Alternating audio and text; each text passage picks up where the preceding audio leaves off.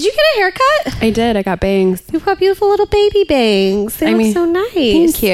It got snowed on, so they don't look as good as they did this morning. But, you know, with the shutdown, I was like, I might come back in tomorrow. I'm just going to do bangs for now, but I might want the Mad Max haircut tomorrow, depending on what happens. And my lovely hairdresser guy, Chadwick, was like, I get it. It's going to be a fight for resources. I was like, yeah, dude. It is going to be a fight for resources. Yeah. So thankfully, they didn't declare martial law, and I just have to deal with bangs and relearn how to do them. My friend was my work friend. Oh my God, I just called her my friend. Yay! She was flying out of O'Hare on Friday, and I was like, I mean, I know that they're working without pay, but today's the first day they got a pay stub that said $0. So I think it's going to be like a whole new scene over there. Yeah, I can only imagine. Jeez. I reorganized my bookshelves. Can I talk you through them? Please do. They look lovely. So this is my fiction shelf. Nice. On the top, it is classic. Oh, okay. Organized by post and pre-war. Amazing. I love it. And then I just kind of went through with a vibe within that. So it tends to be a little bit more punk rock to the left. And then on the shelf below that, we've got some genre overflow, but we also have contemporary works. Yeah. And then below that, we have fantasy and science fiction and speculative and mystery and plays. And then below that, we've got more fantasy,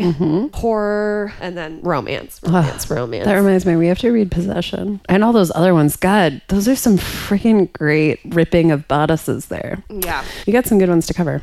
We do. Okay, speaking of good ones to cover, shall we start? We shall.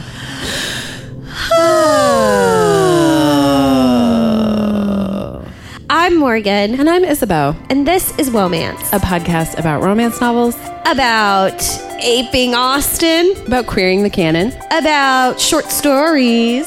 About fan fiction that gets published. Yeah, exactly. Your bound copy of fan fiction post. And it's most of all about that first thing. Romance novels. And ourselves. This week, as part of January, we are talking about A Certain Persuasion, which is a collection of LGBTQIA plus fiction inspired by Jane Austen's novels. Because we originally set out to read all of these stories, and they were like, wow, this is a lot. No, thank you. It's a lot of stories. Yeah. So instead, we elected to read just 3 to discuss for this podcast. Yep. I think it's a soupçon sélection of what is essentially bound fanfic. I'm so curious about this project, how it came to be, what Manifold Press is. I love fan fiction, so this is weird to have a bound copy of it. But I'm so excited we it. basically get to talk about fan fiction again. I know. I love fanfic. This cover is really great. They did a really good job. I think this is nice. It looks like a work of academia. Yeah, this is why fair use is the coolest thing in the world, because that painting came into common law and like everybody can use it, and it looks really, really great. Yeah, it looks very Jane Austen-y. It does. It looks very Austen-esque. And indeed, these books these stories are all Austen-esque. The first one in here that I did read, Charming Marine Prospect by Lou Faulkner, is a queering of persuasion. So don't worry, we're not going to talk about it that much. But the first story, the setting is the same as the book, and I would say the language is meant to be very evocative of what you would read in an Austen novel. And it does a pretty good job of, I don't know if we could ever go back. Like, I don't think there will ever be another Austen, just because that voice, it's so impossible to recreate that leveled, often imitated, never repeated, still waters run deep. And the thing about it is like, it's so effing earnest, and you can only read it as earnest, but also full of satire. And like, if you try to ape it too carefully, it just comes off as like ridiculous. Truly. But the first story we're going to talk about is not doing that at all. No, not at all, frankly. So this story is called The Wind Over Pemberley by Faye McLaughlin. I'll summarize this one. Okay. Because I've already started. This is a contemporary work, so it's set in the present day. Gay school teacher who's been made redundant goes to Pemberley Cliff all the time, and he meets another man who is equally enthusiastic about Jane Austen's works, and they start a Jane Austen book club of 2. They call themselves the Bench Book Club, I think. The BCC. The BBC. The BBC. Ha ha ha. And they progress into a relationship. Through the course of their discussions, we find out that this mysterious man who is named Lint, Whose real name is Simon. his real name is Simon, but he got the nickname Lint because he picked up lots of bits of fluff, which it means he has a lot of dalliances with men, apparently. Yep. And Love those Britishisms. our narrator, our hero, he's never been with a man before. In fact, he's married to a woman, but they have an agreement, and she has a boyfriend and everything. It was just convenient for them to get married, and they're friends and whatever. And then the book, we see them making out in a car and very giving each erotic. other hand jobs. And then Oh one my day, God. one Tuesday, our hero returns to the cliff to discover that his lover has fallen over the edge of the cliff. Fallen. We don't know. The book doesn't tell us, but his life is forever changed, and he resolves to come out of the closet. And that's where the story ends. It's a really good summary, frankly. The summary was almost as long as the story itself. Yeah, it's it's a very short little... Brief. It's a little spree. Indeed, it is a mad dash to that finish. Which was, I was reading it on my lunch break. I was sitting in like a food court, basically. And I just started, I was not expecting it. Yeah. And the ending is so truly, truly earnest. Like, just very serious. And I was like, there's no way he actually fell or jumped off the cliff. That's not the ending. That is the ending. That is the ending. The helicopter comes to retrieve the body from Pemberley Cliff. Oh, our main character's name is Darcy. At the beginning of the story, I didn't know that our narrator was a man, and he introduces himself and he says, I'm Darcy. And the guy says, it's an unusual name. And my initial reaction was like, no, it's not. No, it's not. It's actually fairly common now. Yeah, my biggest problem with this story is that in the grand tradition of queer relationships depicted, somebody has to die. And I was like, that seems real unnecessary. Yeah, it was so strange. It Yeah. was such a choice. Such a choice. But you know what? It's so hard to end a story. Sure. Sometimes you should just kill someone. But like, and be if you're done gonna with like it. aping Austen, or like this one isn't, but like I don't know. I was anticipating a happily ever after. I was too. So I think that's part of the reason I was shocked. Yeah, but also it's just like, I don't know, it seems like the easiest thing in the world to have a beautiful, blossoming gay relationship that can't be, and the thing that it can't be is because one of them tragically dies. But there's also like weird language stuff. Like the narrator introduces himself. He says, I was English. So I politely replied. I was like, is he not English anymore? I also marked that in my text where it's like, where are we now? Where are we? What's going on? Are we suddenly Australian? Also, Alfa Romeos is spelled ALFA. And I didn't know if they meant to say alpha like ALPHA. Yep. Is that a thing in England? I have absolutely no idea. I don't know either. Also, in their book club, their first book club, they're talking about Sense and Sensibility. He's an English teacher, by the way. Teaching Austen. Teaching Austen. And he's like, I knew we both understood the text backwards and forwards, but it was a book club after all. So I started with the question, so what's the novel about? And then the guy responds with a summary of the novel. I just want to assure people that when you're asked what's the novel about as an adult, you don't provide a summary. That's right. Also, the idea that Sense and Sensibility, like, it was her first published work, but it wasn't the first one that Jane Austen wrote. So that's kind of a misnomer. But Anachronism, is that right? And then the way that they talked about it not being her best because it's the one in which she is like the most unsure of herself. I'm like, it's a bold statement about Sense and Sensibility when Sense and Sensibility is ranked in the top 3 in almost every single list of Jane Austen rankings. So it was like bold/wrong. Pause to let the dog get comfortable. We are recording in my apartment tonight, which is very exciting for me. Oh, we've got the bells. Bells. Oh, and now Vesper's bells. licking her genitals. Right on cue. That's all we need. The ambiance. The ambiance. Corduroy, would you like to throw something up and just put it all together? Speaking of throwing something up, there's a line in the sex scene. So the sex scene is they are giving each other hand jobs under a blanket in the backseat of a car, which felt very Teenage. very teen. I also love that this blanket ostensibly matches this 1970s thermos that he's brought full of rum to their book club. Yeah. Like all of it, it's like I didn't know where we were in time, which was an interesting way to play with this. And also like this space of like this lonely cliff top called Pemberley. It was just like, there's a lot of atmosphere working here. Yeah, like, but there is weird stuff where he gets out his thermos and everything, and his friend is like, oh, do you not have a blanket for our knees? It's like a joke. And the guy was like, then reflects on how old-fashioned he is. Yeah, and I'm like, that's not that old-fashioned. It's fucking cold here. Yeah, like what does this have to do with the fact that you don't like big TVs? Oh, yeah, the thing about a 5-foot wall TV, I was like, who the fuck are you? Yeah. So, like, I don't like 5-foot wall TVs. I was like, nobody does, Montag. Wow, you're such a Luddite. You're so connected with the fucking past. Get ready. He is performing a handy on Lint. Oh, that feels good, Lint gasped. Beat it. Michael Jackson. And it never comes up again.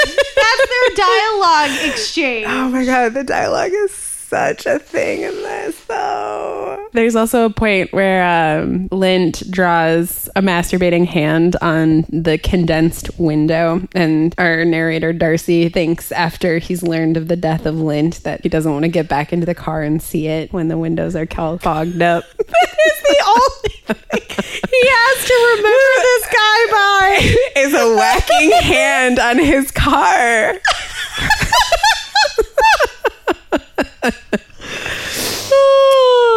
Yeah, tragic comic. I don't even know. Like, how do we read this ending? Yeah, exactly. How are we meant to read this ending? Well, I definitely took it as tragicomic, but I don't know if that was the writer's intention. Like, there's nothing else in the text that would make me think that that was the case. Yeah, everything else is so deeply earnest. The idea that Lint is like, have you ever had a boyfriend before? I want to be your lover. What's your deal with Evelyn, your wife? Like, what's up with your parents? It's like a lot of stuff. And the only thing that's played for laughs other than Lint's nickname is Lint's clothes. And the beat it. Yeah, which is just... Can you imagine? No. I would immediately be like, we're never speaking again. Release the penis from my hand. Which is immediately limp. Thank you very much. You just killed it. It's dead. Beat it. What?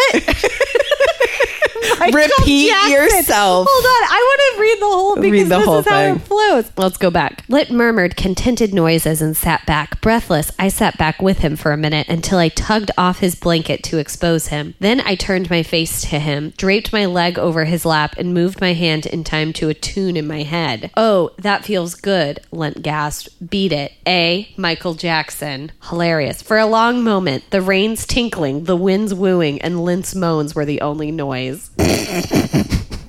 I'm sorry, what?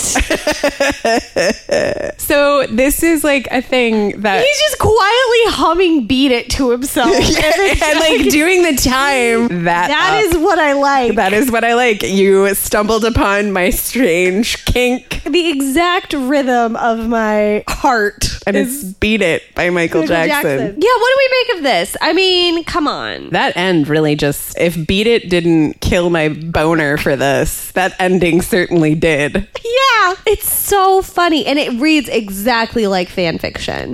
But like fan fiction where I'm like, oh, you only get 4 of my stars. Or like, you know, in my note, I'm not going to flame you, but I'm going to be like, you might want to rethink about like playing into damaging tropes about queer people always ending in tragedy. Flaming, for those of you who don't know, is when you go into the comment section of a fanfic and you provide feedback that is mostly mean, but is also a great way to express your own intelligence. And sometimes there's some really good flames. There are some really good flames that demonstrate a great deal of wit and also humor. Good criticism. Indeed. I always love the fan fictions that say comments welcome, please no flames. Comments welcome, please no flames. Do you think people who write that in their bio or their about section of their fic, do you think they have more likely been flamed previously, like they've been through flaming, or they've just seen it happen and are frankly terrified that it'll happen to them? I think for sure it's the latter. Like if you've been flamed, like if you've been through that crucible or that gauntlet, you're like, bring it motherfucking on. Been there, done that. Oh my God. It's not as good as the fanfics that we read for our fan fiction episode. That's the thing about fanfic. There's a lot of shit out there. There's a lot of shit out there. But this should be reassuring. This got published. Sure did. Like, in an anthology. In an anthology. You can put this on a resume. You can show this to your mom. Yeah. You can get this for your mom. Yeah. And be like, I'm in this. So yeah. That's pretty cool. That is cool. Our next story is Eleanor and Ada by Julie Boza, which, by the way, is a sweet-ass last name. Eleanor and Ada is simply a shortened, condensed version of Sense and Sensibility, wherein Edward Ferrars has been turned into Ada Ferrars. And every beat is basically the same after that. Yeah, that's it exactly. What inspired your story in a certain persuasion? May we have an excerpt? I knew that I wanted to set 13 hours in Austin modern times, and that I wanted to write about a fictional Austin museum at night. What? Yeah, she has 13 hours in Austin. She likes to drink Jack Daniels. And that's what we have to say about that. There was a person I used to work with who loved Jack Daniels and also insisted after she got a Gizmo tattoo, the gremlin, to be called Gizmo. Like, she wanted to appropriate her own nickname. She wanted it to be Gizmo. And all of us were like, that's never going to happen. Like, you got that tattoo and you want us to call you that, but like, that's not what we're going to call you. What if she like wanted to be called Gizmo and it had nothing to do with gremlins, but she was like, what is going to be the most legible symbol that indicates Gizmo? And she was like, well, I can't have like a little gadget on me because what if I end up being called Gadget? No. I mean, Gadget, I think maybe would have been better. But or Gears. Or Laser Pointer. And so she's like, you know what? I don't even like the gremlins, but I'm going to have to get Gizmo the It's a full Mogwai. on, from ankle to the back of the knee, full on calf tattoo. Calf feels like a weird place to put Gizmo also. Like a big, long Gizmo? It's like life size, essentially. It feels like it would have to wrap around her entire leg because Gizmo is such a squat creature. Yeah, I mean... He's basically an orb. Yeah, and she got the full, like, 10.5-inch orb creature attached to her calf. Does it wrap around her leg? The ears certainly do. And no one calls her Gizmo. Literally no one. Best laid plans of mice and men. You know what I mean? I do know what it's you exactly mean. like the rabbits. It's exactly like it. It's exactly like it. Oh, God. Okay, so Eleanor and Ada by Julie Boza is essentially Sense and Sensibility, wherein Ada is Edward Ferrars and all the beats are the same. Lucy Steele shows up to break Eleanor's heart repeatedly, and the whole thing versus like running away with Edward is running away with Ada, who doesn't take the curacy that Colonel Brandon offers, but rather the local village school. Yeah. Colonel Brandon remains the best hero in that story, and everybody else is like exactly the same, which is weird. And like, this is one of those things where it's like, I don't know, did it work, did it not, what worked about it, what happens when you just change the sexual orientation of one of the main characters And the sex of and the sex of another one. Does that do anything? Does it? I want to point out that this story had some really good summations and could basically be a Cliff's Notes for Sense and Sensibility. Should you be trying to dodge some schoolwork? Can't go wrong here. Really good summation. Also, like, real actual dialogue pulls. Yeah, that was also interesting. I thought so too. It felt almost like, whenever we kind of frame it this way, this one almost feels like a concept, like like an experiment almost. Something you would do in an MFA, just to see what happened. Sure, something that you do in a BFA. Yeah. Like something you would do in a BFA just to see what happens and kind of make a statement via just the act of doing it. She did have to make some amendments. Like, they obviously can't get married. But there is stuff like her mom is still really like... Shitty and controlling, but also like insistent on the relationship between Ada and Eleanor in a way. Oh yeah, like everyone's cool with it, and they're not even using like the euphemisms of the day. They do say that they were going to live together like ladies of Lologan or whatever, Lologan or something. I think that's a reference to a pretty famous historical account of something that happened in Ireland. I guess they couldn't call it a Bostonian marriage, as that would have been the wrong side of the pond. Also wrong era, right? So there is that one, but you're right. It's played straight. It's played straight, which I think is interesting. I think, like, as a project, I mean, it makes a clear statement. I don't know if it's an interesting statement. Yeah. And, like, you know, that felt true to Marianne. It felt less true of Mrs. Dashwood, who, you know, is very much concerned with whether or not everyone's going to be able to eat. And so, like, the stakes of this changed dramatically, but like it wasn't interested in the actual stakes of what would have been the time. Like the fact that Ada is a governess rather than a woman of leisure is a change that happened when it's like Edward just like plots around and is like, burr, burr, burr. Ada has to work for herself. And it's like, that wouldn't have been true if she was really the daughter of the house. And the way that this author fixes that is that she's a niece rather than a daughter. Yeah. And everyone talks about how terrible her aunt is for not allowing her to be a lady of leisure. Lucy Steele is still terrible. Mrs. Jennings is still great. Lucy Steele, what an annoying character. Oh, literally the worst. Just one of the best villains. Agreed. I really like her as a villain. She's so, like, her insipidity hides such a cunning. And, like, that's such a good way of doing it. Every time. She just, like, freaks me out. Yeah, because she's so good at it. Yeah, I'm just like, oh, what? Yeah. God, Lucy Steele. Lucy Steele holds up in pretty much any framework. It's true. And I think, like, part of it is because we all understand people and the way in which that kind of femininity is discounted and then, like, rendered inert or, like, safe. And then clearly it isn't. Yeah, exactly. Yeah. Exactly. It feels almost like gaslighting. Yes. You know, if you understand the way that, like, women work as another woman, and you can spend a lot of time being like, is no one else freaking out about this person? She's obviously, Yeah. Oh, fucking Lucy Steele. And she just tortures Eleanor for 4 fucking months in Barton. Just ridiculous. It's not cool. Fuck you, Lucy. The thing that I did really, really enjoy about this change is that the thing that Lucy's holding over Ada, which can't be an engagement and therefore a broken engagement, is these letters. And at first I was like, oh shit, they're explicit letters. And no, it turns out that they were engaged in like an explicit novel writing campaign that had queer characters, a la Miss Radcliffe, who was a famous romance novelist of the day. And like, I was a little disappointed that, you know, Ada hadn't been induced to write explicit epistles of love, and like that was the thing that Lucy was holding over her, but instead it's like this fictitious thing that they have, which I thought was too bad, but still shitty of her to hold on to and like blackmail her with. Yeah, Lucy's still shitty, but I agree. I think that would have been an interesting way to take, because I think something that, you know, if you're writing fan fiction, you might as well add in the like hot sex parts like that aren't in Austen. But that's not this project, right? This project is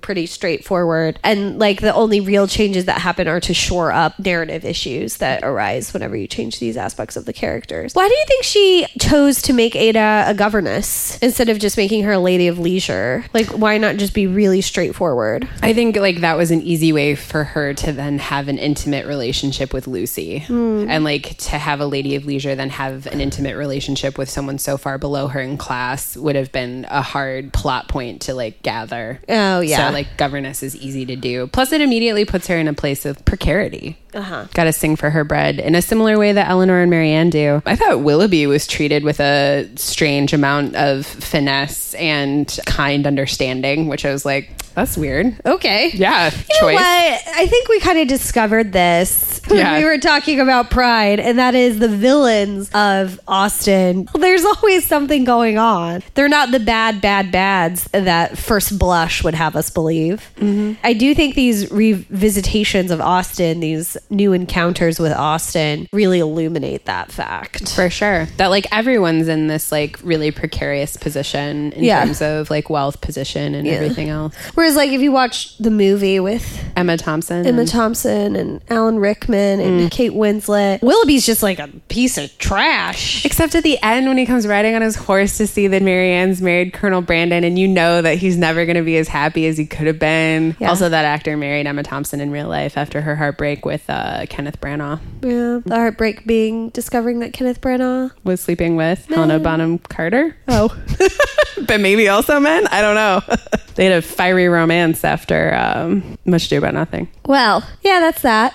Yeah. Let's next one. This one, the final short story that we read, was way more in line with what I expected from these novels. Me too. These short stories. Will you do the summary? Sure. So this, I think, is also the most fanficky straight ones that we have, called A Particular Friend by J.L. Murrow. And it takes place about 10 years after the events of Mansfield Park. And it operates around Susan Price rather than Fanny's younger sister, who comes into Mansfield Park at the very end. And she meets Mary Crawford, who fans of Mansfield Park will know was like the bad woman who tried to have a relationship with Edmund. Here she is 10 years later, meets up with Susan Price, and she's a widow. She got 2 kids, and her worldly sense of humor is intact, and she has a wink, wink, nudge, nudge. Let's get physical sort of come on with Miss Susan Price. They kiss.